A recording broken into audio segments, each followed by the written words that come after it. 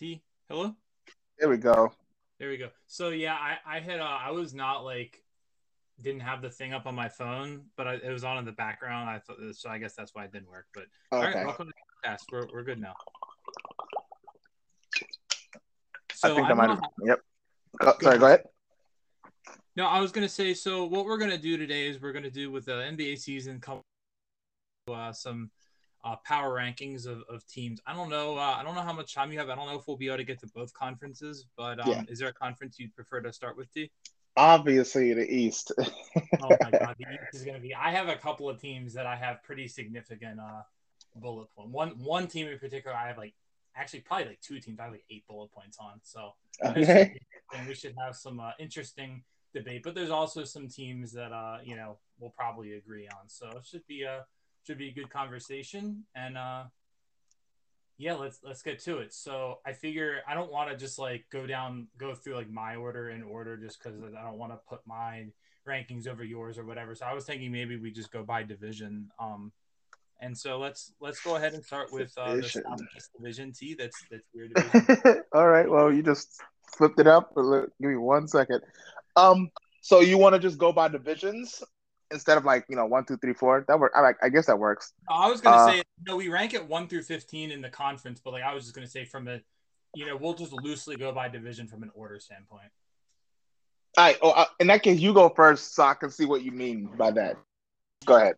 Yeah. Well, so I'm gonna throw out let's start tame and work our way up. Because I think we'll probably both have this team near the bottom. Let's start with the Orlando Magic T.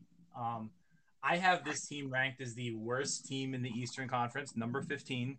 Mhm. Um, I think there's one other team that they could be kind of in competition with for that, and we'll get to them later in another division. But like, I just there's some pieces here. Like if they actually get healthy, like Jonathan Isaac is a good player. Mhm. Sure, the good defender, but and I like their draft. They did really well. Jalen Suggs fun with them is nice for them. Wagner will be a good role player. Like um, Fultz is coming back. We'll see what he does. I think the thing with this team is though they need and this is what they failed to get in their last rebuild. They need that guy. They need that number one cornerstone superstar. They need it, and I think they're going to try to tank for it, and that's why I have them at the bottom. Really, just because I think they're going to be more aggressive about tanking than the other team I'm looking at here that already got its guy in the draft, and so I think Orlando's going to be, they're going to be in aggressive rebuild mode, and this is going to be a season for them. So, any thoughts on Orlando T? Uh. Yeah, I think they're gonna be. I don't know if they're gonna be last place. Uh. I will say 14th for them. But yeah, they're going to be last place in the Southeast Division. Absolutely. I don't really have a lot to say about that. We don't know the whereabouts of Jonathan Isaacs. They have a bunch of players who are like guards that they just drafted in the last like couple years. They got Markel Fultz they traded a few years ago. Like who's going to be the guy that's going to be the guard, like the star there. Then they also have a front court issue as well. So we just don't really know what's going to happen with that. A lot of just like wait and see who's going to be the person to emerge to be the guy. Everyone's probably going to be banking on Jalen Suggs since they picked him up so early. But at the same exact time, they also have Cole Anthony and everybody else. So that's something that you always have to worry about. RJ Hampton, what's going to happen with him? Are they going to trade him? It's just a log jam of players. Um, and a lot of potential, but we just don't know what's going to happen. So we're just going to call them 14th. But I think they'll be better than I guess the Cavaliers. That will be my 15th in the power ranking. Okay, we'll have an interesting debate when we get to the Yeah. Cavs. Not that I think the Cavs are going to be any of their jakes, but like we'll see. So yeah, I mean, uh, a lot of good points there, and yeah, I mean, I think you said like they're going to try to figure out who the guy is. I don't think the guy is on their team yet. I think the Mm-hmm. guy is in next year's lottery, the lottery after that. There's some. It's a really good time to be a rebuilding team right now because there's a lot of good teams. It's pretty easy to sink to the bottom if you want to sink to the bottom, and the next two drafts are pretty loaded. Yeah. So, they'll have a chance in one of these next two drafts to get a guy who can really lead them into the future. I think. All right, enough Orlando Magic talk. Let's move on to Washington. Okay. So I have this team. Actually, you go first. I forget where I had this team. Let me dig into my. So Washington, for me, at least in the division, Southeast Division, I think they're probably going to be third place, right above Charlotte. That doesn't mean that Charlotte's not going to be like a potential to like crack the playoffs or anything like that. So I would actually think that the Wizards will probably be seventh in my own ranking. Um, and a lot of people don't think that, obviously, or seventh or eighth, somewhere in that range. And a lot of people don't think that, but they have a lot more depth than anything else. And that's one of the biggest things that I always kind of like think everyone don't, but I do. So they just got to pick up Spencer Dinwiddie. They got Kyle Kuzma. They have Aaron Holiday from the Pacers. They have Contavious Caldwell Pope, and they have Montrezl Harrell. All 4 or 5 of these players just came in, so that's going to give them a lot more people as opposed to like Raul Neto or something like that. Even though he wasn't too bad last year, they also have the lead. I'm sorry. He's back on the team. I think exactly. He's a backup point guard or something. Yeah. So and even if he's not the backup point guard, there's other players that can play with that. They just have more depth to kind of work with. They don't like last year. They didn't have anyone. Thomas Bryant was injured, so they now have some good players.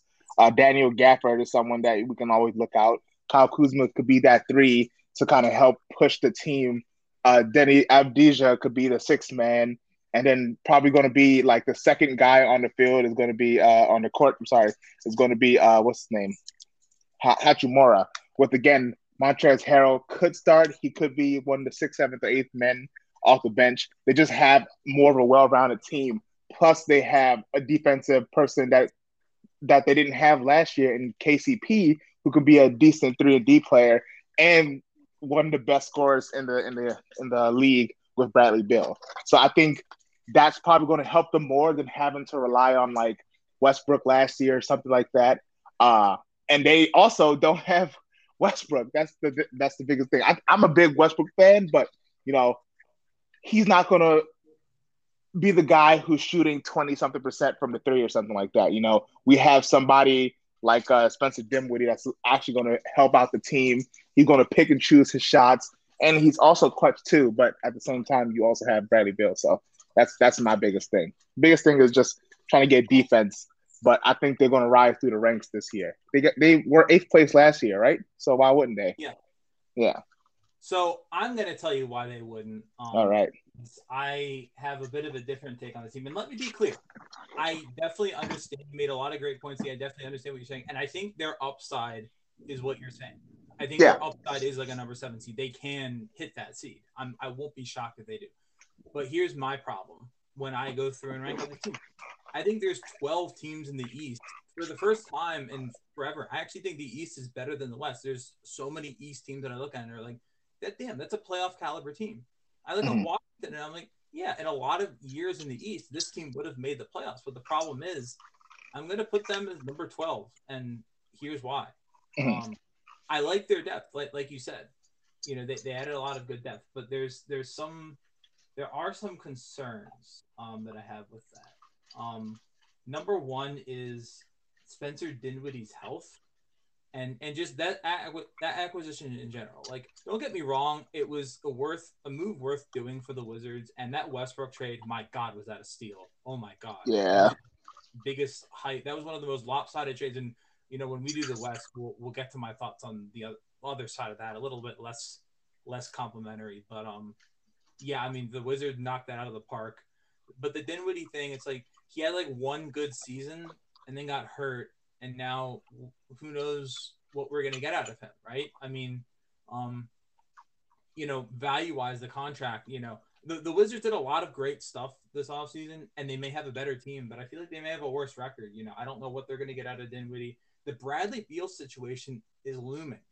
I don't know if Bradley Beal is going to be in Washington long-term. He could get moved at the deadline. And certainly if he's moved at the deadline, that's going to knock their record down. None of these other teams really have that concern ahead of them that they're going to lose a star in the middle of the season. And certainly if Bradley Beal asks out at the deadline. The Wizards aren't going to just keep him for one last run. They're going to get what they can for him. So and Bradley Beal may want to stay there.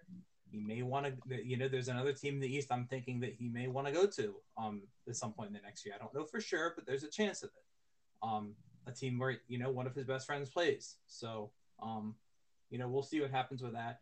And we'll see how their rotation shakes out. They have a lot of players, and I don't know kind of what they're, like you mentioned Montrezl Harrell. Well, they also have Daniel Gafford and Thomas Bryant. So, how's that going to shake out? Then you've got, how their young players are going to progress. I don't know if a lot of those guys, like, they definitely showed something, but, is Rui Hashimura the next superstar of the NBA? I'm not sure. So, he's a good player though, but, so we'll see. I feel like I'm going to get burned having them only as 12th because there's just so many good teams. I don't know what to do.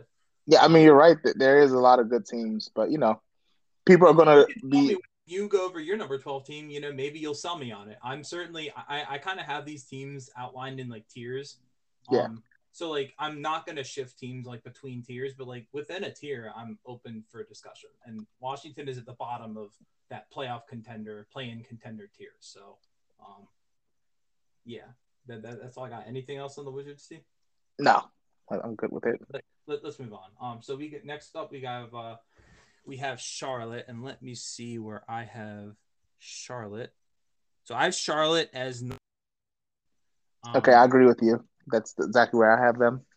Okay, so we're in lockstep on this one. So basically, I don't really think their roster got that much better. I think Mason Plumlee and Cody Zeller, kind of even. They drafted a couple of interesting rookies, but like we'll have to see what they do.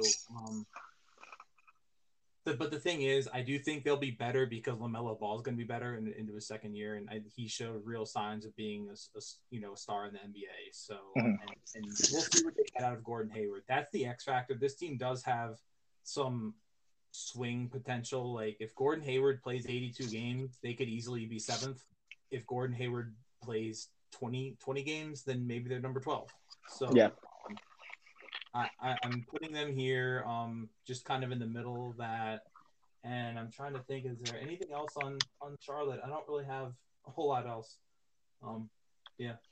All right. Well, for me, my biggest thing is being sold on potential, but at the same exact time, what they did last year too. Last year they were a team who were actually really, really, really good. But then when LaMelo got injured, then that's when things kind of took the turn for the worse for them, and they started dropping down. I think they were like at like 4th or 5th at one point, and then when LaMelo like left for a few games or a lot of games, that's when it slipped. But now they actually have a lot of replacements. Not saying that LaMelo is replaceable, but I'm saying like, let's say for example, Gordon Hayward. When he goes out, the team drops. But now they have a guy in Kelly Oubre that they can have that's going to help them out tremendously. Okay. So obviously they don't do the same thing, but still around very similar scoring potential. Not an assist, but he can also play defense when he wants to. So that's going to help him out there. And then they also picked up or re-signed Terry Rozier. Then they also have a couple players that they just picked up from from the draft. James Bouknight is supposed to be some like nasty dude from UConn. That's a steal. So, yeah, exactly. Kai Jones is a forward center who's like a rim running athletic guy, so he can also have defensive capabilities. And also JT Thor, like I've heard a lot of good things about him as well. So those 3 people that they are going to probably mold up to being like replacements for a lot of these players that are going to be out in the next few years anyway. Plus, then we have Miles Bridges, who's still really good. Vernon Carey from Duke last year, who, we don't know. We still don't know what's going to happen with him. And who am I missing? PJ Washington, he's somebody who could be a starter or someone on the bench who's going to give you good minutes too. So they'd have a lot more depth than, a lot of other teams. But like you said, this league this year is really, really good. There's a lot of other people that have like passed them who last year, in my eyes, weren't that great. But now they have a little bit more star power, so that's going to help them tremendously kind of overtake some of these players. So they can still make the playoffs. A lot of things can happen. But ninth, I think, is probably where it is if we're going into a vacuum of no one's getting injured, you know? Yeah, I think that's all very fair, Steve. So I think we're Yeah. pretty much in agreement on that. So now it starts to get good because I think we're probably going to both have these next two teams are going to be, fairly high on our list. Okay. So the next team is the Atlanta Hawks, and I have Atlanta as my number five team. They're Okay. Atlanta, I think. Look, I think there's a lot of arguments on both sides for Atlanta, right? There's some people saying, well, last year was a fluke, and all this stuff, and then there's some people saying, well, they're just going to get even better. I think it'll play out somewhere in the middle. I think Atlanta could be better in the regular season than they were last year. But of course, the league is better, so that may not be a better record. But they could be a better team, but just not go as far in the playoffs because they had a lot of breaks last year. They played a Knicks team that we'll get to them, but I think they, significantly overachieved, what their team actually was last year in the first round. And then the second round, they got a player who and a team that kind of choked all over themselves. So they got really lucky with how the seeding worked out. So even if they're a better team, I think expecting them to be back in the conference finals is a little much. But that being said, I think there's at least some of their, I don't know if all their young players are going to take like some massive jump this year, but like some of them will. And Trey is a transformational offensive player. They'll have DeAndre Hunter back. Like they made that run while having some of their young. DeAndre Hunter is going to be healthy. They'll have Kevin Huerter back. They'll have Reddish back. They'll have they're a really deep team. And T, I know you value depth, so I'm sure you're gonna you respect that part of it. But they upgraded their backup point guard. I think DeLon Wright was a really good get.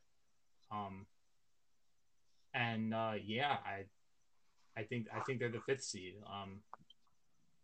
They could win around. They could not win around. It's kind of up in the air. I don't think they're a real contender to win the conference, but I think they're going to be a really solid team, and they'll be they'll be at the top. So any thoughts on Atlanta T?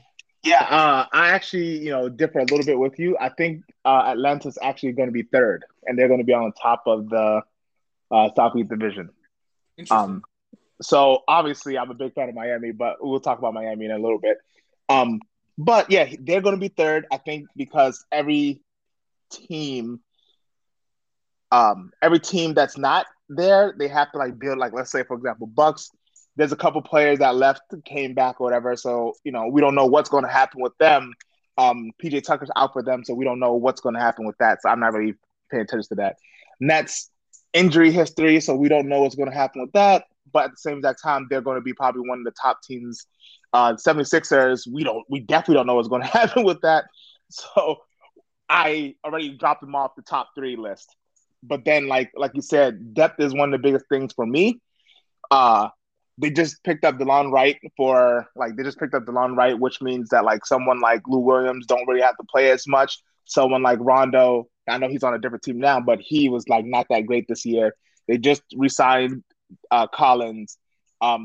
Cam Reddish is going to be on his like third season, so that's going to be great. He's going to be someone that they're going to actually be able to use. They still have Danilo Gallinari, DeAndre Hunter coming back. They don't have Onyeka Okongwu. He's going to be out for like 6 months or something like that because of his shoulder. But they did still pick up Gorgui Dieng, who's 8-year player, 9-year player, who's a good 3-and-D defender. Clint Capella, I don't know if he's still injured or not, but hey, why not? And then they picked up that dude in draft, Jalen Johnson from Duke. I think he's from Duke, who's I thought was a really good player last year. Not to mention the studs that they have at the guard position. So we have Lou Williams, we have Trae Young. They just picked up Sharice Cooper. I don't know if he's probably going to be a two-way. Timothy TLC, who's probably going to be a good defender or a decent defender. And then they also have Kevin Huerter as well, who's not even cracking the starting five. He's going to be a sixth or a seventh man because Bojan Bogdanovic or Bogan, whatever his name, Bogdanovic is going to be the starter. So it's just like they just have, excuse me, they just have so many people that they can throw at you that you're not going to be able to be like, okay, I'm just going to pinpoint on Trae Young. Yeah, you pinpoint Trae Young, he gets, I don't know, 17 points, not super efficient or whatever, but everyone around him, Danilo Gallinari can shoot. Like everyone's really good, and they also have a good defensive capability as well. So again, with that, the continuity that they have, and probably going to be building up from last year's run. Like I think that they're actually going to be actually really good.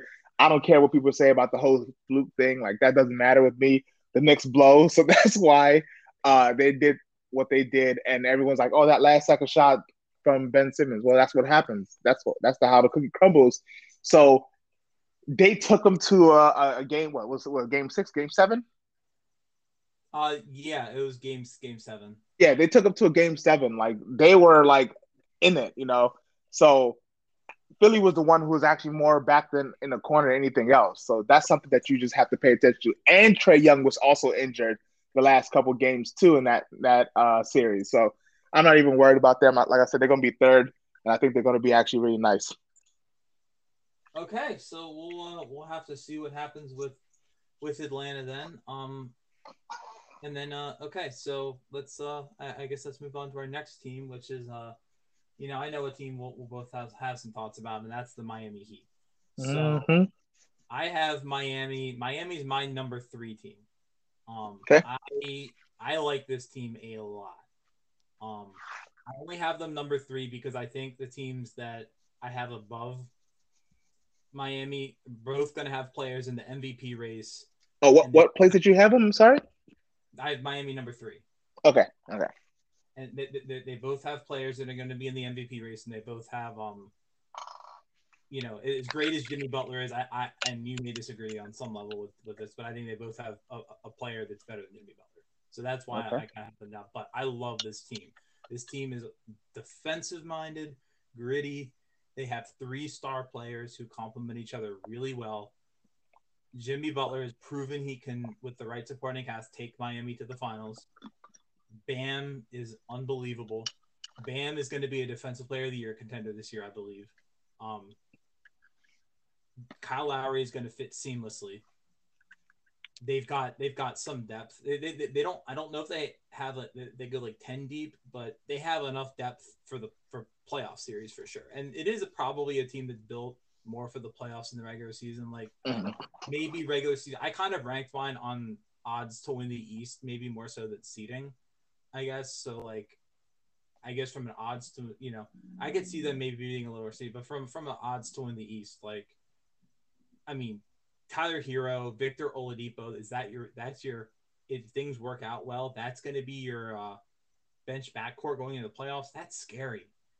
Duncan Robinson, elite shooter, he fits with the starters great. PJ Tucker, his offense isn't going to really be there, but he is going to be critical for them with some of the matchups they might face in the playoffs as far as a defensive forward that can make those dudes work for their points. Hello? And hello? Yep. And Markieff Morris is going to do some of the same stuff. Dedmon's a good backup center. Like they have what I think is, and this may be controversial, but I think they probably have the best coach in the NBA today.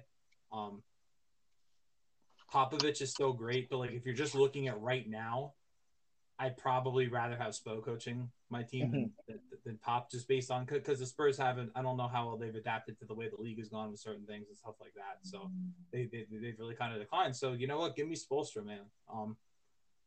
And yeah, I just they're all in too, so they're probably gonna find some sort of way to upgrade in the middle of the season, whether it's a buyout guy or a deadline move or something like that. Their draft pick situation going forward is not as bad as people think. They actually only owe 1 more pick, so like they could make an in-season move if they really wanted to get somebody. They could get somebody. I just really like the situation Miami's in. They're a threat. They're a threat to win the East, and in my mind, Miami is a real title contender. They have a real chance to win it all. Yeah, I mean, I placed them 4th. And number 2 in the Southeast Division. very similar things that you're saying. You know, um, the biggest thing with me the reason why they're not above um, a team like the Hawks is because of the age and the injury potential. Jimmy Butler, last few years, actually, honestly, like the last like 7 years, he doesn't really play all 82 games. He probably play like 62 to 70, somewhere in that range. So a lot of ankle issues, a lot of shoulder issues. He plays hard, so he has to rest sometimes. And since he's like 32 now, he's going to probably do a lot more of that rest. Same thing with Kyle Lowry being 35 this year. He'd be 36, I think, this year? No, next year. He's 36 around like trade deadline again next year. So that's also something. He played 43 games last year, and I know that's probably because they wanted to shut him down. But like, I don't see him playing like 82 games either. I think he's been around that 60 to 70 games too. But like you said, they do have a lot of potential when it comes to those trio big three guys, plus the addition of Duncan Robinson and not Trevor Ariza, PJ Tucker, who's going to be a great person to really just hit the threes in the corner, play defense, play one of the better forwards that they have, probably even like a big man too, because he has the capability of doing that. And Marcus Morris, excuse me, that's something that's going to be really, really, really good to see and really, really good to watch. Victor Oladipo is that question mark that I am really afraid of. If Victor Oladipo, I just read an article today. They're like, oh, he'll probably be able to come back by November, and then they're like, actually, that's not going to happen. They probably will still do maybe December, January, February. So we don't know. It's still a question mark. If he does come, is he going to be conditioned? If he does come, is he going to re-injure or re-aggravate it? How many games he going to play? He's not going to play more than 50 games. I already know that. So that's something that you have to pay attention to, which means like if he's not there, the people we don't have Goran Dragic, we have Tyler Hero. So Tyler Hero has to make the big jump for his third year, even though I think he gained like 10, 12 pounds of muscle. I think he's going to be able to do that. But then you also need to like understand who else do we have. KZ Okpala hasn't really done anything in the last 3 years. Dwayne Dedman, I think he'll be okay. Marcus Garrett, he's a two-way. Omer, you're 7. Okay, what does that mean for me? They do have Markieff Morris, which is actually great, but then they don't have they have the two dudes who are two ways, Max Strus and Gabe Vincent last year that didn't really have a lot of time later in the season. They did it in the early season, but like a team like, let's say for example, the Atlanta Hawks, like going against them, like when they had guards who could fry you, forwards who could fry you, big men who could defend, and we don't have that same depth if we don't have Victor Oladipo, that's something that's going to frighten me. We do still have a top heavy team, but if the top heavy teams that we go against are better than our top heavy teams, and they also have depth, that's something that we will be afraid of. So that's why I put them at fourth. Still hoping for, but like if someone could persuade me to go from like third all the way to sixth or seventh, but I think four or five should be the best bet for him. Yeah, I can definitely see everything you're saying there. So a couple of things I would say is like, Mm-hmm. you think you're right about Jimmy Butler's injury history, and it's probably good for him to not play, every game this season. I mean, he Of did course. play for Tom Thibodeau, like he is getting older, like so, definitely preserving him for the playoffs, whether he likes it or not, is even if it's. And I don't think the Miami Heat are really about this, but just mixing in some, hey, it's the second night of a back-to-back here. Why don't you take a seat? Why don't you take a seat tonight, Jimmy? Yeah. You don't need to play, and because I would feel good, about one of Jimmy Butler or Kyle Lowry plus Bam against like, let's say the Washington Wizards or the Toronto Raptors or something, the Cavs or some bad team out there that's not as good as you guys. Like I think you guys could still give yourself a chance to win some of those games, even if those guys are sitting maybe more so this year than in the past, because you do have Kyle Lowry now, and Yeah. I anticipate the Hero is going to have a bounce back season that's going to cover up some of the supplementary offense that you'll need. And on the backup point guard, like I think ideally you guys are counting on that to be Oladipo. But I also think that's what if you guys are going to know around the deadline probably whether you're going to get anything from him this year. Like if he hasn't come back by then, you guys probably have to just say like, okay, we can't like anticipate that this is going to happen. So then either some sort of minor trade or you go sign a buyout guy. Like I think that's something you guys could potentially pull off too that could fill that spot. Hopefully. So yeah, anything else on Miami, or should we move on to our next That, division? yeah. Probably going to be a much bigger shit show than this last one. Go ahead. We can switch over now. Okay. So let's get some of the tamer stuff out of the way. Because there's 3 whoppers at the end of this division that are probably going to take a while. So Toronto Raptors. I have Toronto number 11. I definitely think there's some good things going on here. Like even though they did lose Kyle Lowry, like I don't know how long Goran Dragic is going to be on their team, but Fred VanVleet, Pascal Siakam, Scotty Barnes, OG Anunoby, Gary Trent. Do they really get anyone at center? Oh, I guess they have Boucher. I mean, I kind of see what they're building here, and I think it's interesting. Does it have the upside of a top tier team in the East? Not really, but some of those players are really good players, and Nick Nurse is a really good coach, and I think they're going to play hard, and they're going to also. I think last season they're really kind of screwed by the whole like, oh hey, you have to go relocate your entire franchise like a month before the season started during a global pandemic, and now they're going to be back home. I think that's going to give them a little bit of a boost. I honestly believe they probably would have been, if they had been able to play in Toronto all of last season, I think it had a big enough effect on them. They probably would have been a playoff team because they basically had the same team as they had when they made the second round the season before, except for their big men, which Marc Gasol was kind of washed by the end of that anyway. They just kind of missed the vodka. So like, I don't know. I think there's some good players here. They're well coached. I could see them being as low as 12th for sure. Maybe even lower. I mean, Masai Ujiri did make that comment recently, like, hey, we're not like our goal isn't to necessarily win this season. So maybe they'll end up selling players off for picks. This is a possible. We'll get to this when we get to another team. But this is possible Ben Simmons destination. So that could really muck some things up. If they trade like a couple core pieces off their team for Ben Simmons, I feel like they'd get worse. So, they could certainly end up lower than 11th, but I'm going to put them there for now. So, T, where do you have Toronto? I have them at 12th, actually. Fair enough. So same thing, kind of what you're saying. Their biggest center is Khem Birch at 6'9", and literally they're like the only team that has like forwards, guards, and centers at like 6'7" or 6'9". So that's literally all their team. The only person that's not like 6'7" or 6'9" on the team is Malachi Flynn, Goran Dragic, and Fred VanVleet or whatever. So that's like 15 players or 13 or 12 players who are 6'7" and above. But also at the same time, no one's taller than 6'9". So obviously this is not a team that's going to be like a win now team. This is not a team that's going to be actually trying to like break into it. I know that there's going to be people like Fred VanVleet or even Goran Dragic if he stays that would want to do that, but they don't have the capability of doing that right now. Scotty Barnes, he's probably not going to have a lot of time.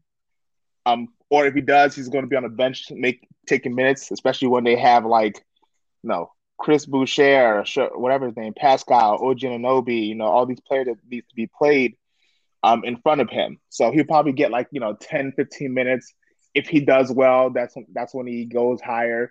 But most likely they're going to probably say, hey, let's start off with defense and maybe corner threes or something. Like you become like a, basic 3-and-D player.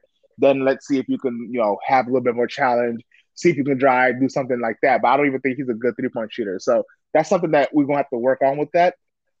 So that's just kind of the biggest thing. Just they're going to be 12th place. They're not really going to do too much. They're not going to make too much noise. And like you said, they're probably going to be kind of like that satellite team that just like, all right, we'll trade you this for this or this for this, kind of in that rebuilding mode. You might see Fred VanVleet get traded this season for, like you said, Ben Simmons or some other high profile player or something. So we'll see what happens. I'm not gonna lie. Like I am certainly when it comes to trade, just from a Celtics fans perspective, that they are a team I have my eye on for sure. Because like if they really decide, hey, not even for Simmons, we're just down to Mhm. we're just down to blow it up and get young players and draft picks and whatnot. Like certainly guys like Siakam and Van Vliet, if the Celtics can't get Bradley Beal, those are guys that would interest me as impact acquisitions for sure around our core. Because we have some pretty movable contracts. Like we put together, you know, for guys on that level, we could put together some interesting packages. I think so. I certainly agree on that, and I think a guy like Pascal Siakam maybe miscast is the number one option. He's going to have to play in Toronto, but if he's your number two or number three, you're looking pretty damn good. So Yeah. Like he won a title doing that. So Yeah. he's proven he can do that. He's just not going to ever be, I don't think, the guy. So all right, can we move on? Any other thoughts? Yep, that's it with me. All right, so now we got to actually no, we have one more team before we get to the gauntlet. So New York Knicks, I have them number 8. So this is a bit of a conundrum for me because I was very vocal last season when they made the 4th seed. I was very vocal about I think this is a fluke. I don't think this team is that good. I think next season they're going to tumble down the standing. I was before free agency hit. I was prepared to say New York is going to be like 12th this season, but I backed off of that to some extent. I have them 8th because I think they did make their team better in the offseason. And would I have done some of those deals that they did? Probably not, like that Nerlens Noel deal, I think, in particular, when you already have Mitchell Robinson. That's a little bit of a shaky contract to be handing out to backup center. Uh-huh. But to get Kemba Walker at $36 million, terrible. Kemba Walker at $8 million, really solid value. And then you have Fournier. Again, I don't love the money necessarily for him, but it's not that bad. And he's a good player who's going to help their offense, which wasn't that good. And it's going to be a team that tries hard. Tom Thibodeau is going to get every, in the regular season, not the playoffs, but the regular season, he's going to get every inch he can out of that roster, every little bit he can. They have some good players returning, RJ Barrett, Julius Randle, that, Randall may not be as good this season because last season may have just been an outlier for him, but RJ Barrett should get better. No question about that. And so, yeah, I think, I'm going to split the difference a little bit there and have them, the Knicks is number 8. So any thoughts, Steve? Knicks at 11 for me. Okay. Yeah. I understand. And you're right. They did pick up some people, but those people aren't going to actually do anything for them. And like I said, with the resurgence of a couple other teams that were down below, some people have to drop. You have to take those risks. And like my question is, are they actually going to be as defensive as they were last year? I don't know. I know they still have that Tom Thibodeau defense, but like, what does that mean for Kemba? Kemba has never been a defensive player. And if he's starting, he's not going to be a defensive player. We don't know what's going to happen with his injuries. So now you just took Kemba Walker, Derrick Rose still have to play, and now Emmanuel Quickley, who is supposed to be the guy that takes a larger step this year, he might not take that large step because there's 2 or 3 people in front of him. Then we have RJ Barrett, same thing. Is RJ Barrett going to be the 3? Is he going to be the 2? We don't know. Is Fournier going to be the 3? Is he going to be 2? We don't know. Are they going to play together? Okay, cool. But at the same exact time, I think that if they do that, they need to put Evan Fournier as like the 6th man. But most likely they're going to probably put him as the 2 guard or something like that, which then takes a lot of touches from RJ Barrett, which then takes a lot of touches from Randall, because Randall needs to be the guy. But we also just saw that Randall wasn't the guy in the playoffs. That's why they didn't do well. They made him go to his left a lot. He can't do a lot of stuff. He was just trying to shoot threes. In the season, he was shooting 40%. In the playoffs, garbage. So that's something that you have to also think as well. Then coming back with Mitchell Robinson, he's definitely a good defensive threat, but at the same time, he's also really injured. Nerlens Noel is a good replacement, but we don't know what's going to happen with that. And then at the same exact time, Obi Toppin, is he just going to keep getting buried in the lineup with more people that's going to be there? What's going to happen with Kevin Knox? Is he going to do anything? This is his third year. First year, he was like, "Oh, Kevin Knox, Kevin Knox, Kevin Knox." Now we're not really even hearing about that. And then they picked up Alec Burke, who's going to be someone as well that needs a lot of touches. Well, not a lot of touches, but he needs touches too. And then Dwayne Bacon from, I think, Charlotte. I think that's the last team he was on. Like, we don't know what's going to happen with that. And then again, Derrick Rose. So it's just going to be a lot of people that's going to need the ball. There's going to be a lot of people being buried in the lineup. So Tom Thibodeau really has to be on his P's and Q's when it comes to roster management and depth chart management.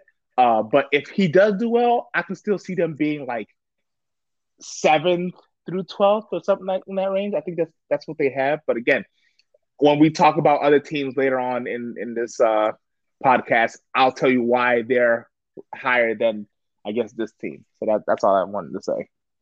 Yeah, I mean, that's very fair, T. And T, I completely agree. 7 through 12 to me is basically a tier. And those teams, you could convince me that my number 12 is my number 7 or my number 7 is number 12. I just exactly. don't think it's I think there's very little separation, and there really injuries will probably, or vaccination status, and we'll get to that with another team coming up. But there's some, it'll be something like that. It won't even be the caliber of the teams. I will say I don't think the Knicks will be the best defense in the league again. But with Tom Thibodeau as your coach, you do give yourself a pretty solid defensive floor, and he has schemed around. He had Derrick Rose in Chicago. He had like Nate Robinson in Chicago. It's not like he's always, he's been able to build like really good defenses around guards that aren't great defensively. So, we'll see. I'm a little higher on him than you, I guess, but I'd certainly, some of the stuff you said about Julius Randle and stuff like that, I completely agree with. I don't think he's going to be as good again. All right, let's move into our 3-team gauntlet here. We have some whoppers here. The Philadelphia 76ers, T. Oh, dear Lord, here we go. So I have the Sixers as number 6. Okay. Here's the thing. There's a lot of good teams in the East that are going to be above them. And I can't put them above a team like Atlanta when Atlanta just beat them in the playoffs. How can I do that? I can't. So I'm not going to do it. They have Joel Embiid, who is going to be an MVP candidate again, potentially. But what else can we count on with the Sixers? Because Ben Simmons might not show up. Ben Simmons might just not show up. And let me just say, because I know you're going to get into it too, let me just say that Ben Simmons' actions in recent months are completely ridiculous and unacceptable, and just show a debilitating lack of self-awareness for where he is. Like, him and his agency need to get their heads screwed on straight, because the Sixers lost last playoffs because Ben Simmons didn't do anything on offense. That is why they lost to Atlanta. They should have beaten Atlanta. They were the better team on paper, but because Ben Simmons didn't show up, Atlanta was like, okay, we'll take this series if you don't want it. Like, and now this dude has the whatever you want to call it to show up and say, oh, I want to be traded, despite signing a contract where he is paid $30 million a year with 4 years left on it. 4 years, T. 4 years. This is a player who's heading into free agency being like, oh, I'm going to be, in another year, I'm gonna sign with this other team, so you might as well get something from me anyway. This dude just signed a contract in Philadelphia for that has 4 more years on it, and he thinks that at his current status, he thinks he has the clout to go and request a trade. If I'm the 76ers, I'm telling him, you can either show up and play for us, or you can just not play basketball anymore. You can just not play basketball anymore. You can go sit at home, not get paid. Like, I'm taking a stand with this because it's just like it has to stop somewhere. Like, obviously players have when you're a player who's a star player, you have a certain amount of say over your career, but like there's there's still consequence. At the end of the day, you still sign a contract, and when you hit free agency, whether people like me wanna criticize certain things or whatever, I will be happy to if I think you're pulling a Kevin Durant or whatever. I will be the first to criticize, but like at the end of the day, I still acknowledge that like yeah, you have the right to do it, and I have the right to not have respect for it. But like at the end of the day, you signed a contract, dude. You signed a big fat contract. If you really wanted out of Philadelphia that bad, take your damn qualifying offer, put your money where your mouth is, and hit unrestricted free agency. That's what I think there's a possibility Zion Williamson's going to do.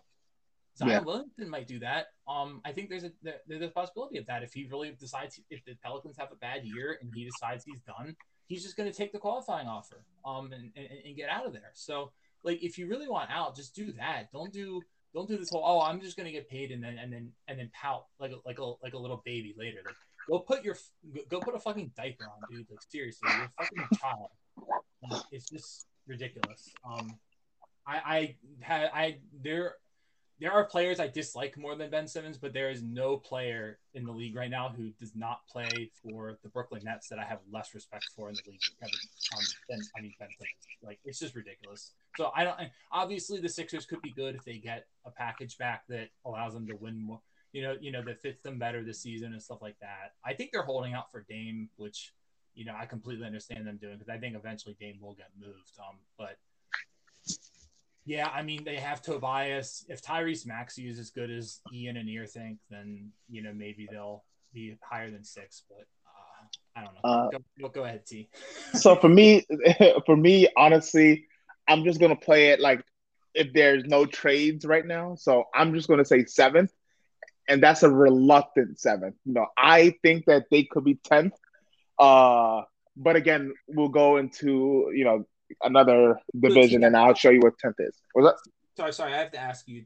I just want to get your clarification on this. So this is assuming that there's no trade right now, and this is assuming that Simmons is not going to show up, or that he is. That he's not going to show up. Okay, so that's where I was. That's what I was working off of too, right? So yeah, basically for me, I had them 6 because I was like, and I think Embiid at the end of the day is too good to have them lower than 6. But yeah. So I think that there's going to be people that are going to step up. The whole Tyree Maxey issue as well, because he's also with Clutch Sports. There might be an issue that they want to trade him to and get Clutch out of this situation, which would suck for Philly, obviously. But if they don't do that, I think Tyrese Maxey could be someone that can actually help the team. And I've been talking about this because Ben Simmons is the guy that I hate the most out of everyone. Aaron Gordon's number 2. But if he's out, Tyrese Maxey can actually be a point guard that can actually shoot, drive, do everything. So that's going to help tremendously. But it's going to also drop their defense because Ben Simmons is actually a good defender.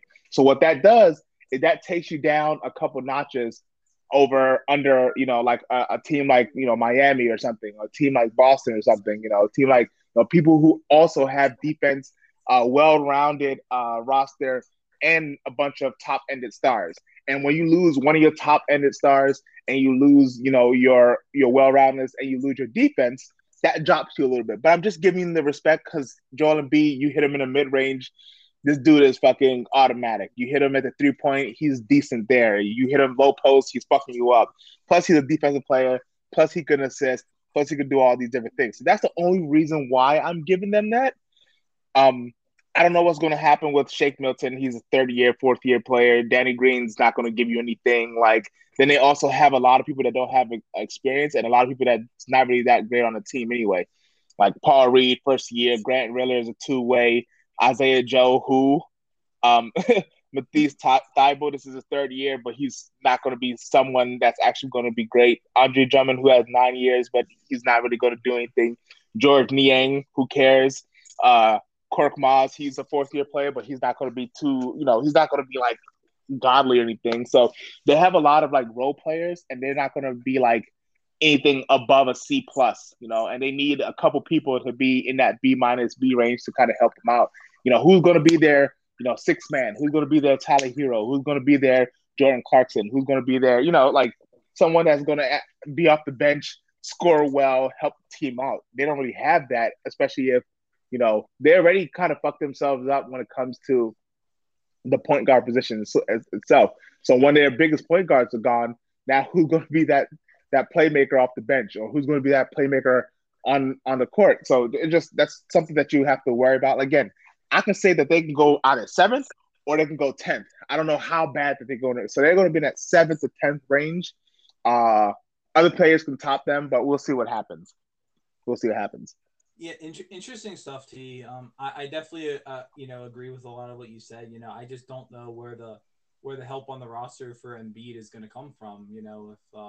Because Simmons, yeah, I mean, obviously this team does not have championship. I think we agree. We both concede this now. This team does not have championship upside.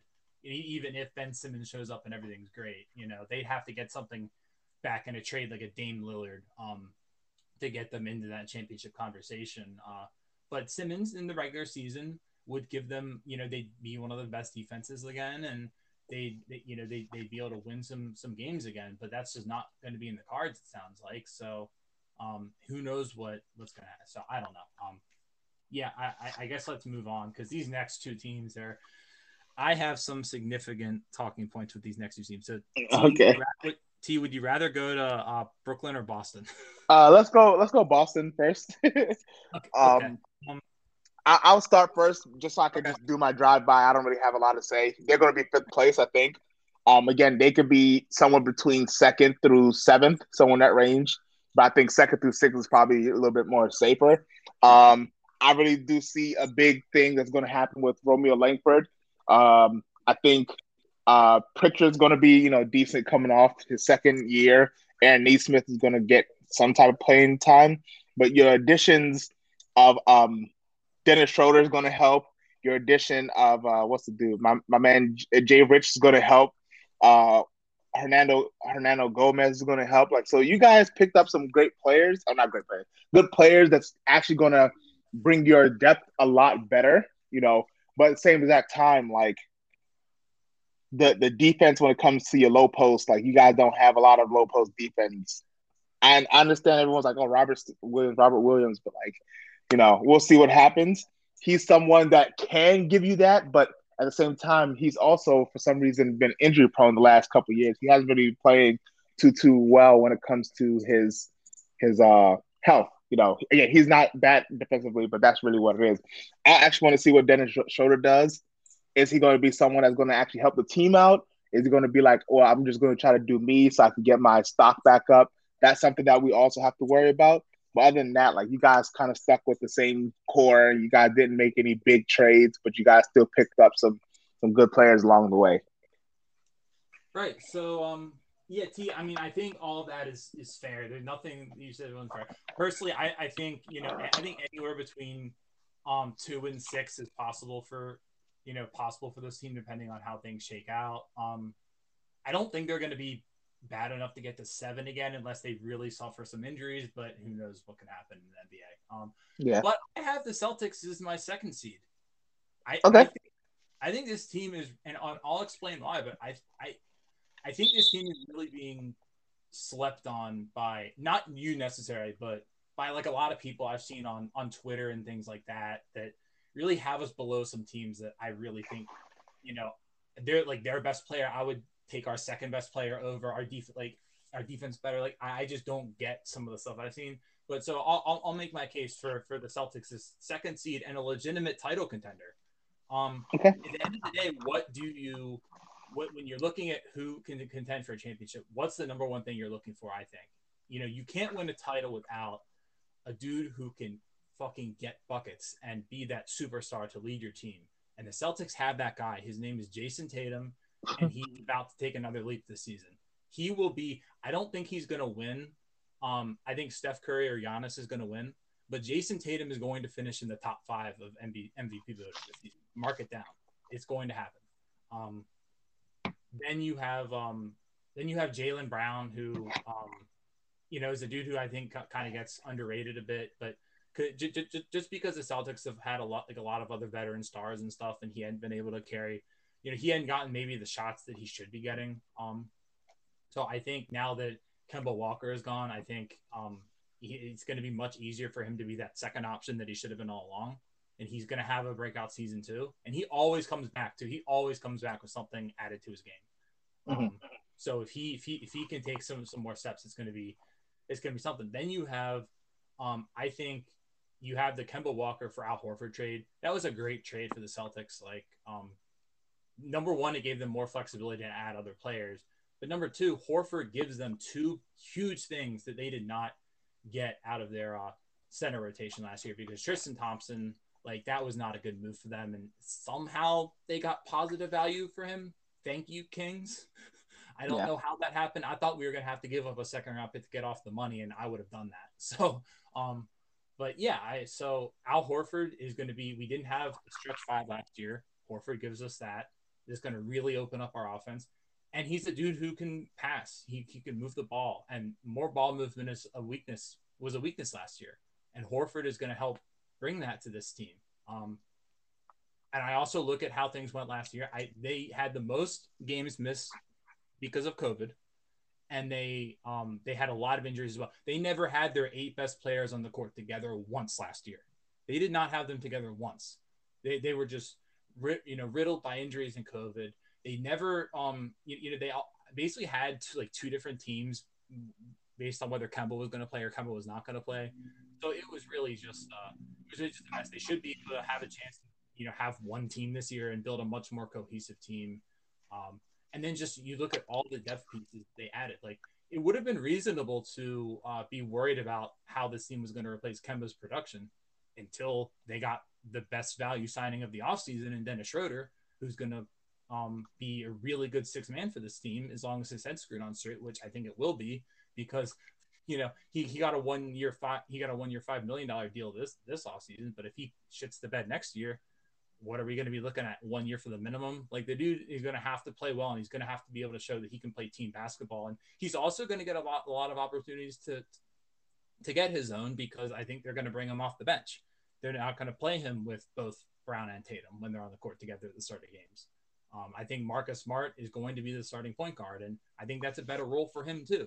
With the ball in his hands, I don't think he's necessarily going to be all about, let's just fire up all these, let's just fire up some. Don't get me wrong, he'll still be a streak shooter, and he does change games that way sometimes. Like, if he's hot, he's hot, and they should feed that. But at the same time, it's like there are games where he'll shoot 1 for 10 from 3, and I think those games will be fewer now because he's going to be looking to get guys more involved as an actual point guard. That was his position coming into the league, so I think it's a better fit for him. And Josh Richardson is going to be a dude who gives us more wing depth, which we needed. More defense. Our defense is going to be elite, top 5 in the league, I think. Then you have Robert Williams. He's obviously been injury prone, but that allowed us to get him on what I think is just a steal of a contract extension. I think $11 million a year for him is nuts. He has the potential to win Defensive Player of the Year one day. You obviously saw the game in the playoffs against Brooklyn where he had 9 blocks. Like, the dude, he's just nuts. And like, it's easy to get blocks without, like, you can just go for blocks and it's not actually the right defensive play because you mistime them sometimes, and the other dudes can score or whatever. But this dude actually like he's actually making like impact blocks that are like just nuts, and it's just crazy what he can do. And I think he'll start actually over Horford, just because of that. And then off the bench, it's funny you mentioned Romeo Langford, because I am actually not sure where his minutes are coming from, because I look at I think Richardson, and you're probably looking at Smart, Richardson, the Jays, and Time Lord for a starting lineup, I think. And then off the bench, Peyton Pritchard's a guy who can shoot from beyond the 3-point line. I think that's important to have in there. Neesmith's shooting as well, important to have in there. So I think those two, Schroeder, Hernan Gomez, or Grant, depending on what you want, and then Horford are probably your bench. And then I don't know where Langford fits. That's going to be interesting though to me, because I do think he has potential, but that's a good problem to have. Like, we literally went from beyond like the top 8, which never appeared on the court once together. We have really, some bums like Semi Ojeleye, and I hate to name drop him, but like he was, a pretty marginal player, decent defender and stuff like that, but he wasn't able to do the things that the Celtics needed him to do last year from a role standpoint. So now you've got an actual dude who can probably be a good player who might not even be playing, which is, that's a really good step in the right direction. Great job by Brad Stevens' first offseason in the front office, taking over a team that really didn't have a ton of flexibility and gave this team a lot of flexibility. And, they've got all their picks going forward. They've got some really movable contracts. They're going to be in some superstar trade conversations, in the next, year or two as well. So we'll see what happens with that. Bradley Beal. I talked about the Raptors guys. We'll see what happens with Cat up in Minnesota. Like there's definitely some things that could be interesting there. But just as in terms of the team they have right now, I like it a lot. I think they're the second seed. I think they have a chance to get as far as the conference finals in the playoffs. So T, tell me I'm drinking the Kool-Aid. Tell me I'm crazy.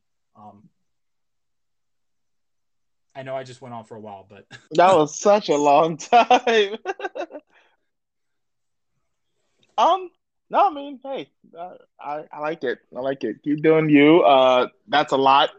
I think I told you last time, and then I'll just kind of go through this about like players that can actually win championships and stuff. And I don't think that you guys have it this year. And one of the biggest reasons is because of that big man issue. I think I said one of the big things is a big man that can score 20 and 10 or something in that realm. It doesn't have to be exactly 20 and 10. It could be like, 16 and like 9 or something close to that, or 16 to 8, something in that range. But like, I just like to say 20 and 10 just to round up. And you guys don't really have that. And I know you think Horford might be that, but he's not going to be that, especially if he's not going to be like the starter. Everything else you guys have, you guys have competent wing help. You guys have at least 2 bona fide stars, playoff experience. You guys are going to probably have top 10 defense and offense, depending on multiple closers and focal points, depth and versatility, and a strong record. So you guys are going to all have that. But like that last thing is probably going to be the thing that keeps you guys out. And I'm just thinking about like us going against you guys like next year or in the playoffs. And I think that you guys are going to win because of that Bam Adebayo matchup. Yeah, but that's it. And that's fair. So I actually had some points I forgot to mention. But yeah, look, that's kind of a philosophical disagreement between you and me. I don't really think you need that 20 and 10 big guy to win titles if you have a couple other stars at other positions. But and I think Robert Williams is going to be good enough to be a championship starting center. I don't think the Celtics are going to be in the finals this season, but I think they could be in the conference finals.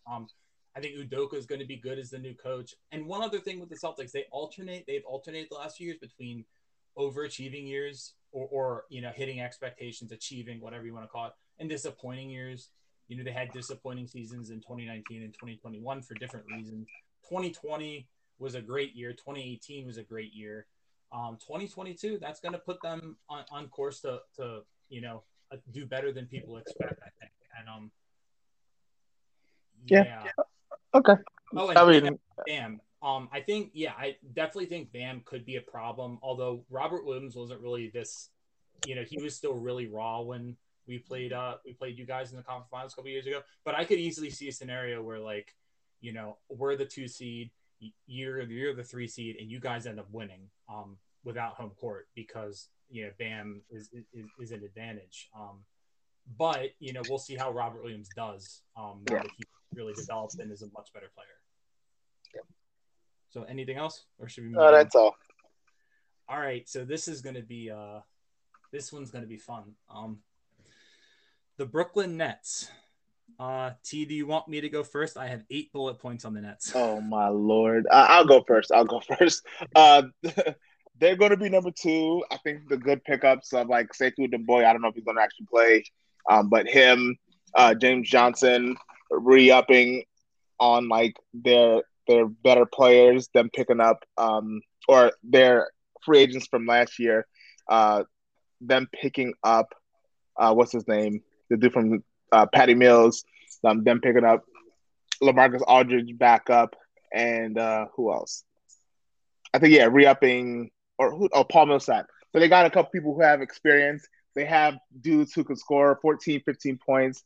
They have like all old like forwards and big men. By the same exact time, they're going to be able to at least help with help by committee by like just kind of helping out. If one person's not doing well, sub him out, bring him in, something like that. Everyone has some type of capability. If you need more athleticism, okay, here we go. What's his fucking name? Here we go. Blake Griffin. If you need more inside scoring or something like that, low post scoring, okay, Aldridge. If you need more defense on there, okay, Paul Millsap, something like that. Or, so I think that they're going to be good this year. They definitely are the guys that's probably going to win a championship this year. But hopefully not. Hopefully it's like Utah or something or Miami. But yeah, that's all I have to say about it. Okay, so let me get my thing up here, and just to plug it, I actually have this up as an article, as a blog post up at jacobnbablog.wordpress.com. So just to plug that a little bit, you can go check that out. I've got all sorts of things on there. Some I know it's called an NBA blog, but I have some NFL up there too. So just feel free to check all that out. But yeah, I have this isn't because I just feel strongly about this. This team is not going to win the title. I know everybody's picking them. I understand why everybody's picking them. I'm not criticizing it at all, but I just feel I am going to be contrarian here. I feel a very different way about it. So I'm going to start with my number one bullet point here: injuries. So you look at the Nets, quote unquote, big three, right? Kevin Durant has played 25% of regular season games over the last 2 years. Kyrie Irving has since 2017, he has not played in a playoffs without getting injured or just imploding. It hasn't happened since 2017. That's an awfully long time. It's long enough there where you can't really expect anything different. James Harden, we'll see whether his being out of shape carries over into the season. It could, it couldn't. We'll see about that. But there's a lot of injury concerns with this team. And then you have Blake Griffin. He's another dude who's been injury prone. Even if you go to their supporting cast, they have a lot of older players. Older players are more injury prone. So I think that they could really struggle with that. Number two is defense. T, do you know how many years it's been where the NBA champion has finished with at least a top 11 defense? No. It's been since 2003 until now that it's happened. And the trend continued last season when Milwaukee, with the ninth best defense, won the finals. Do you know where the Nets ranked last season defensively? Probably like 23rd. You're close, 22nd. Right. So it's not even like they're close. They're just a below average defensive team, and I just fundamentally believe, like, some people don't think defense matters in the NBA anymore. T, I don't think you feel that way, but like I know Sheree and some. I don't know if Sheree said this or not, but I know somebody in our chat said, basically that, well, they don't really think defense matters that much. I happen to think defense still matters. I don't think you can win a title. I just don't think you can win a title with a below average defense. Now, maybe if they got their defense to like above average, it would be, possible, but I just don't think they have the personnel for it. And also, I think you had Ime Udoka was their kind of like defensive coordinator last season. And I do think at the end of the year, he had them playing above their talent level defensively. But he's gone now. And that tells me they're just going to drop right back to their level. And I just don't think they're going to be good enough defense. I mean, how many plus defenders do they really have on their team besides Bruce Brown? I don't really see a whole lot. KD, I guess, if, you want to take away from his offensive role. But, yeah, I mean, so that's a real concern for me. Then you go to coaching. They lost both Mike D'Antoni, who was kind of their offensive coordinator, and obviously Udoka. And I don't think Steve Nash really did a great job with them last season. I think there's a lot of concerns with him, and now he's going to be kind of on his own. And I don't know how that's going to go. And this is a really combustible team to coach in that situation. So, I don't know how that's going to work. And then, yes, Kyrie Irving is his own bullet point. So, like, this is just somebody who you can't rely on. You just can't do it. And look, they get this. I'll give the front office of the Nets credit. They understand they can't rely on him. They made the Harden trade because they knew they couldn't, and gave up all those role players and picks because they knew they could not count on Kyrie to be there to be the number 2 scorer. Consistently. They just knew. And then you go to this offseason, and they have a dude in Jeff Green who absolutely went off in one of their playoff games and would have been made sense to kind of stick around and be maybe one of their closing five, or at least if he's playing well, be potentially one of their closing players around their big three if they're all there, right? Um, they could have easily just signed him to the mid level. You know what they did instead? They let him leave, and they signed Patty Mills, who Patty Mills is a good player, but he also is probably not going to be in a closing lineup for them if everybody is healthy. But again, because they know they can't rely on Kyrie, they're like, we need a point guard. We need a point guard who can play, who can potentially start for us.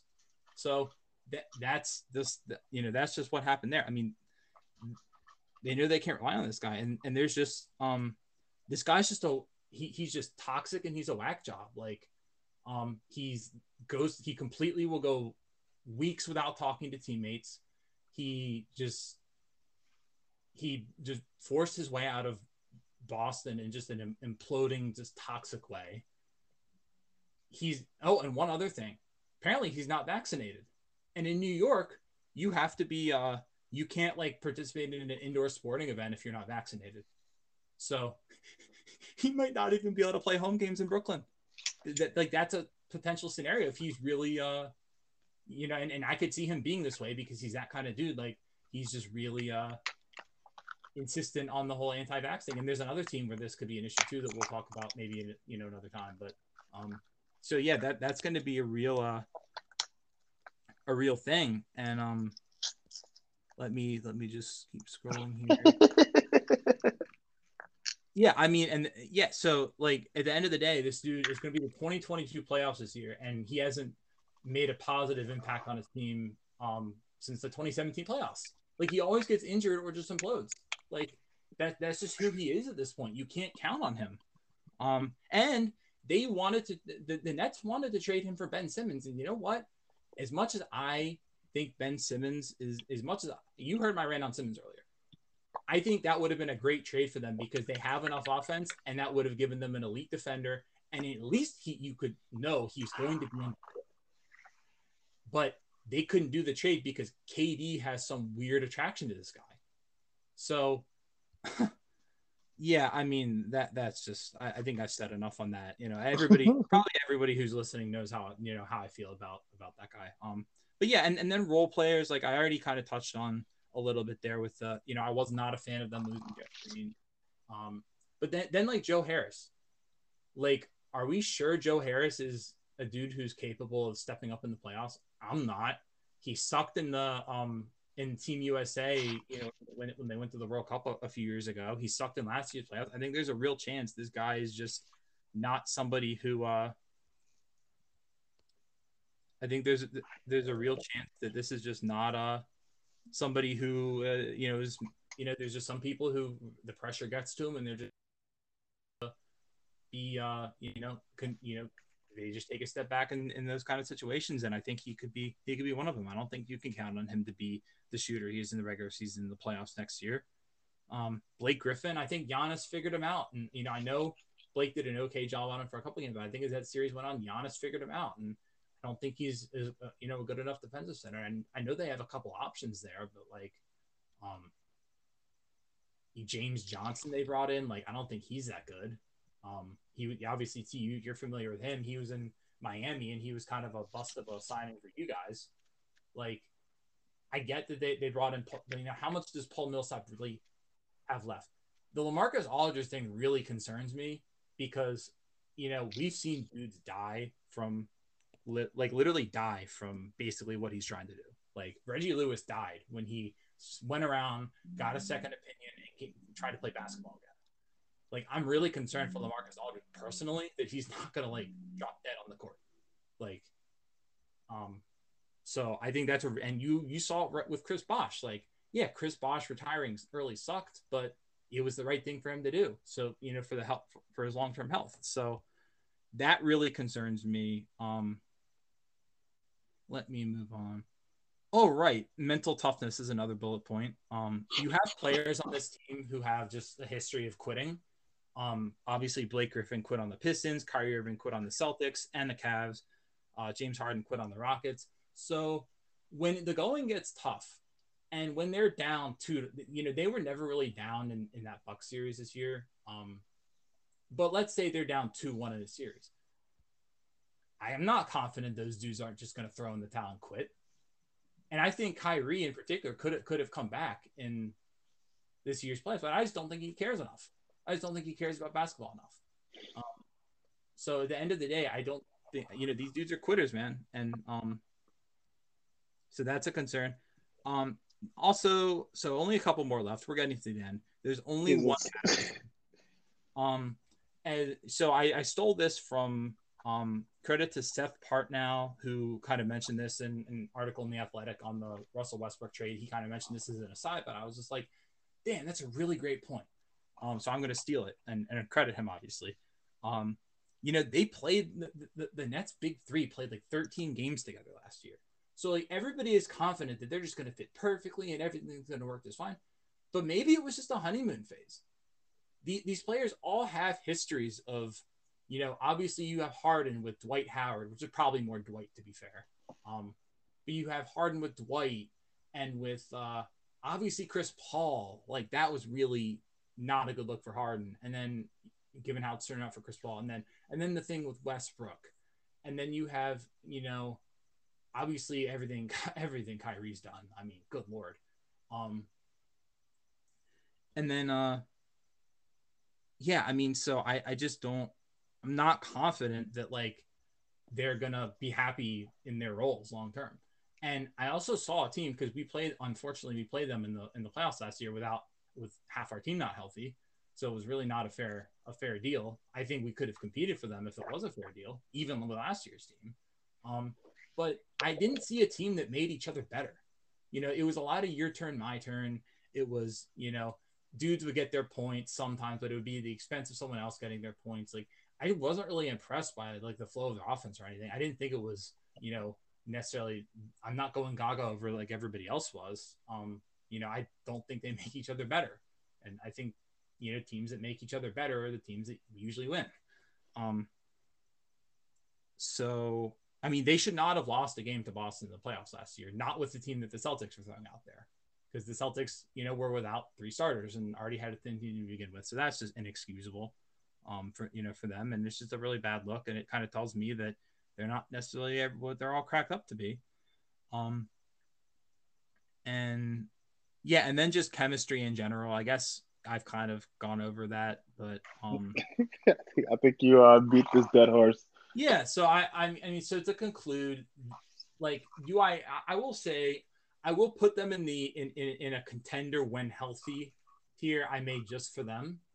Well, there's like 3 West teams that are in it because the West is a clusterfuck. But and I don't even know what to make of that conference. We'll get to that when we get to it. But I have them 4th. I just they'll be good, but I really don't think. I think obviously maybe some of these things that I mentioned don't have a big impact, right? Maybe some of these things aren't maybe what I'm making them out to be, or something. But at least one of these 8 things, and probably I think all of them, but is going to keep this team from winning a championship. So, all right, T. Now that you've heard me talk for like Jesus Christ. All right, let's that's all I want to say. Let's move on to the Central Division. Okay, yeah. I mean, so well, hey, if I'm gonna come out with a take so strongly that, I've been very firm about, my feelings about this team. So I think I should have reasons why. And yeah. I have 8 reasons why. So I'm gonna defend Cool. my take, and you can, people listening, and you can agree or disagree, but that's where I stand. They're number 4. All right. Let's do the Cleveland Cavaliers. Okay, yeah, let's go to the Cavs. That's a good one. We need to cool things down. I think this has gotten a little too, as I knew it would be when we hit the Atlantic. It's just going to be a shit show no matter what. Central should be a little tamer. We'll go to a tame team now, the Cavs, that I don't think we'll disagree on too much. I have them number 13. They could be 13 through 15. Maybe this is the one team in the 13 through 15 tier, the tanking tier, that I do think, like, if everything broke right for them, they could potentially leap up. If out of these teams, that's why I have them 13th, because Sexton, is an established NBA scorer now, and Garland is a good player, and they have some developing young talent there. And I'm just not really sure some of what they're doing. Like, I don't know why they traded Larry Nance for Lauri Markkanen when they just drafted Evan Mobley and they paid Jared Allen. That really did not make much sense to me to have all those guys on this roster. Um, I mean, yeah, Okoro would be the small forward, I guess, and Allen and Jared Allen and Mobley together. I like both those players, but I don't know if I love that fit. I think if this is a team that maybe could have traded down in the draft and some things would have made more sense. Maybe they could have signed and traded Allen and things would have made more sense. Maybe they could have just traded Larry Nance for like a wing or something, and maybe things would have made more sense. But I think they'll be interesting, but ultimately I can't put them above the 12 teams that are in that top, that are higher than them. So they're 13th. Steve, what do you think? They were there. I think they're dead last. Um, when you have Mobley, when you have Jaren Allen, when you have Kevin Love, those are the three people that's going to make probably the most money in your. Oh, and marketing. They're going to make the and Torian Prince. They're going to make the most money on your team. Then it's just not going to be a team that's actually going to be prosperous, especially when next year you have to sign all these other people or resign or like extend all these other people. So they're not going to really do well. They didn't do well last year. They're not going to do this well this year. That's the biggest thing with me. Yeah, I mean, all that's fair. They certainly do have the downside to be number 15 if like things don't really fit. And this is also an interesting trade team if things don't really fit because you have a dude like Colin Sexton who's coming to the end of his contract, and if things don't really fit together there this year, they may opt to get what they can for him rather than pay him in restricted free agency next summer. So that's something to watch. This is, I think, another Simmons team potentially. They could cobble together some interesting stuff. I mean, Sexton is a perimeter scorer for Philly might make some sense. And they've got some other guys too. So I don't know, but yeah, I'm not in love with the Cavs either. Let's move on. Too much cap. Yeah. Um, Detroit. so yeah, Detroit's a good one. Detroit's a good one. Let's do Detroit. I have them number 14. Okay. Like I have the only reason I have them over Orlando is because I think Cade is the real deal, and we'll really see some flashes from him this season. I also think Dwayne Casey is like a proven coach, and I think we're more likely to we know they're going to be a well coached team. We don't necessarily know that about Orlando because they hired Jamal Mosley, who's kind of a first time head coach. So Dwayne Casey's been a good coach before, and I think he'll be a good leader for that young team. And they have a lot of young players that theoretically should progress this year.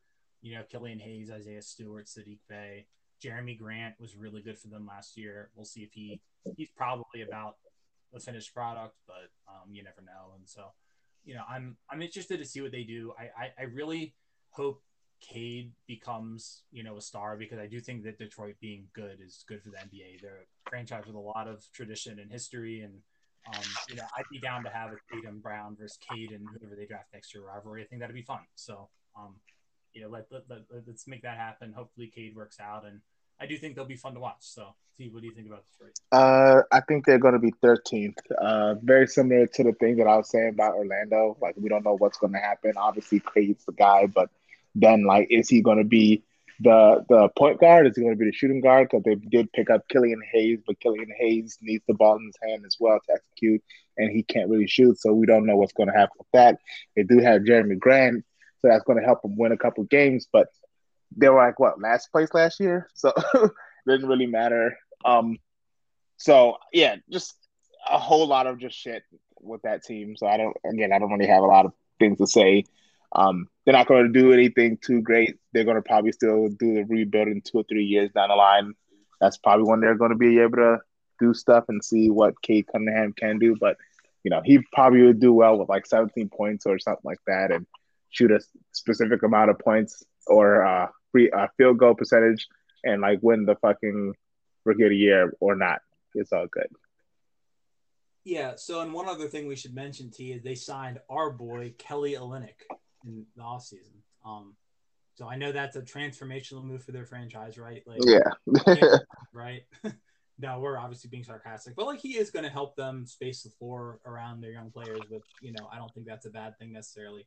They probably don't care about being good defensively right now, but put Cade and Killian Hayes and those dudes in positions to succeed on offense. I don't think that's a bad play for them at all. So, and they're also going to be a team that has a lot of cap space next offseason because the Blake money comes off the books. So maybe they'll probably still be in rebuilding mode though, so they'll probably like take on money for picks and stuff like that.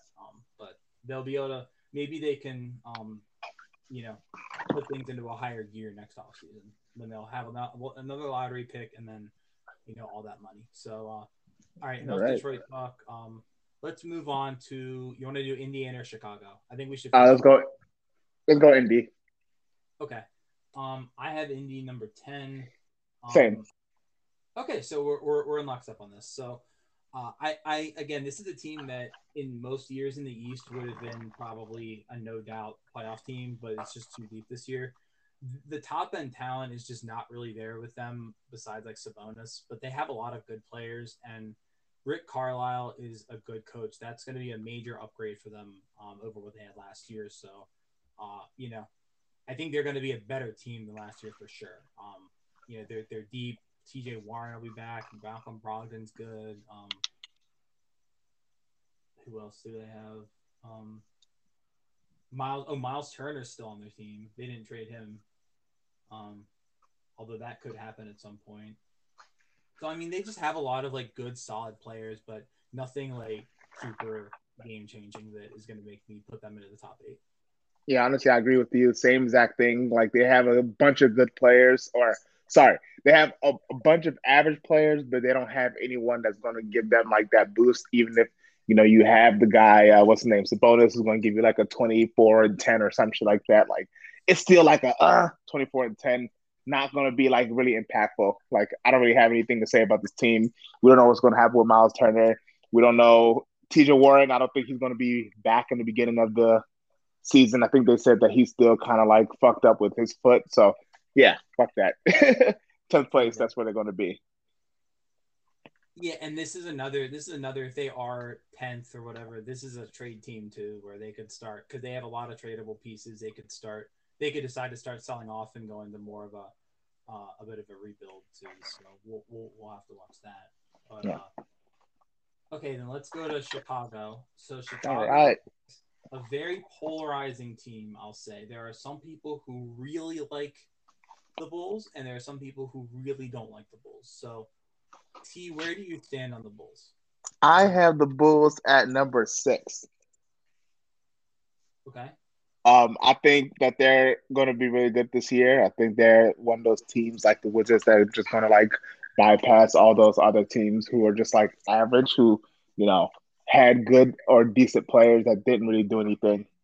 They're not going to do anything like that this year because they got more top heavy. I'm talking about Bulls and Wizards. Zach LaVine's going to be great. Lonzo Ball is going to help out. What's his name? DeMar DeRozan's going to help you out as well. He's going to be a 3-4, being able to play make as well. Patrick Williams is going to come up and be a lot better. Nikola Vucevic is going to be able to learn the playbook a lot better, so he's going to be able to still give you that 20-10 with high efficiency. They picked up Stanley Johnson. They picked up Javonte Green. They picked up what's his name? Derek Jones Jr. And Alize Johnson. So they picked up a bunch of players who are able to give you good defense, even though it's not a lot of offense, but they're still going to be able to strap up, some of your better players. And they also have Kobe White, who can still shoot, can give you that 6-man or on 6-man kind of role. And they picked up Alex Caruso, who's going to be able to be amazing too. So for the team. So I think that they have a lot of star power. I think that they have a lot of depth. I think they have they have better defense than they did last year. It might not be, top 10, but, it can be like middle of the pack kind of defense, which will actually increase them a lot more. So that's kind of the biggest thing. And they also have people that can help score that can make Zach LaVine's efficiency a lot better. So that's kind of the biggest thing with me. Fair Fair enough. Yeah, I mean, I can see a lot of what you said there. So we're not too far apart on the Bulls. I guess I have them number 7, but I will say I do think they're kind of in that 7 to 12 tier for me. I think something would really have to go wrong. The only way I see them getting into the top 6 is if something really goes wrong with the Sixers, maybe even more than I'm thinking it will. Like, even if Simmons doesn't show up, I think they'll, just because of Embiid, they'll probably still be better than the Bulls. But that being said, the Bulls, I like the Bulls. I think they'll be a good team. Their offseason was really all over the place for me. Like, just to put it into perspective, I did something on my blog where I went through, like, okay, here's 5 offseason moves I like, and then here's 5 offseason moves I don't like. So the Bulls had the number 2 move I like behind, with Lonzo Ball. I love that move for them. That's going to be great. That was second to Schroeder in that category. Just from a value standpoint, that's a great. That's the long term out of the long term contracts given this offseason, it's going to age the best. I think out of all of them from a value standpoint. They didn't give up like anything in the sign and trade. They got New Orleans to eat money for what? I don't know. That was a terrible move by New Orleans. My God. And so great pickup by the Bulls to get Lonzo. He fits really well with LaVine too. Alex Caruso, another great move. Obviously, Vucevic was a pickup in last season, and that didn't really work out great because they had to surrender the 8th pick. But Vuce is still a good player, and he's going to help them win games. The DeRozan move, however, while I think he will probably help the team, I thought from a value standpoint, man, that was right up there with the Western Conference end of the Westbrook deal is just the trades I did not like this offseason. Like, who was paying DeMar DeRozan even half what the Bulls offered? Like, I don't know who was going to pay him that. He was literally going to just go ring chase or whatever. And then the Bulls were like, oh, here's $30 million a year almost. Like, oh my God, like what? And on top of it, they gave up Thad Young, who's a good role player, on an expiring contract, and a first round pick in 2025. Now, who knows what's going to be happening with them in 2025? I don't know. Like, I would not have given up that pick for where they are at in their competitive cycle. I thought it was a terrible move, especially when they already owe another pick to Orlando for Vucevic. So I would not have done that piece of it. I know they got the pick back from Portland, but or I would have tried harder to engineer that trade earlier. Maybe the Spurs would have taken that pick, that Blazers pick or whatever. But I think giving up the 2025 pick was not a smart move for that team. That being said, DeRozan is a good player, and he'll help them. They're going to be a good offense. They're going to be a really good offensive team. I do worry a little bit about their defense, but I think Billy Donovan is a good defensive coach. He can keep them from being like league worst and stuff like that. Like, they're not going to be that bad. They could be maybe in the 15 to 20 range, which could allow them to, they could make the playoffs with that. So I think this is going to be a team that ultimately is in the, has the favorable position in the plan and then makes the playoffs, and they could make a first round series interesting. Who knows? Yeah. See if some things work out for them in a positive way, if Zach LaVine takes another jump or whatever. So, any other? All right. I think I'm good with them. Okay, so then let's wrap up with Milwaukee because, at least to me, I have Milwaukee number 1, and Number what? Yes, I have Milwaukee number 1. Oh, me too. What, you think I'm crazy for having Milwaukee number 1? No, I agree with you. I got him 1 okay. too. Oh, cool. Well, we're on the same page then.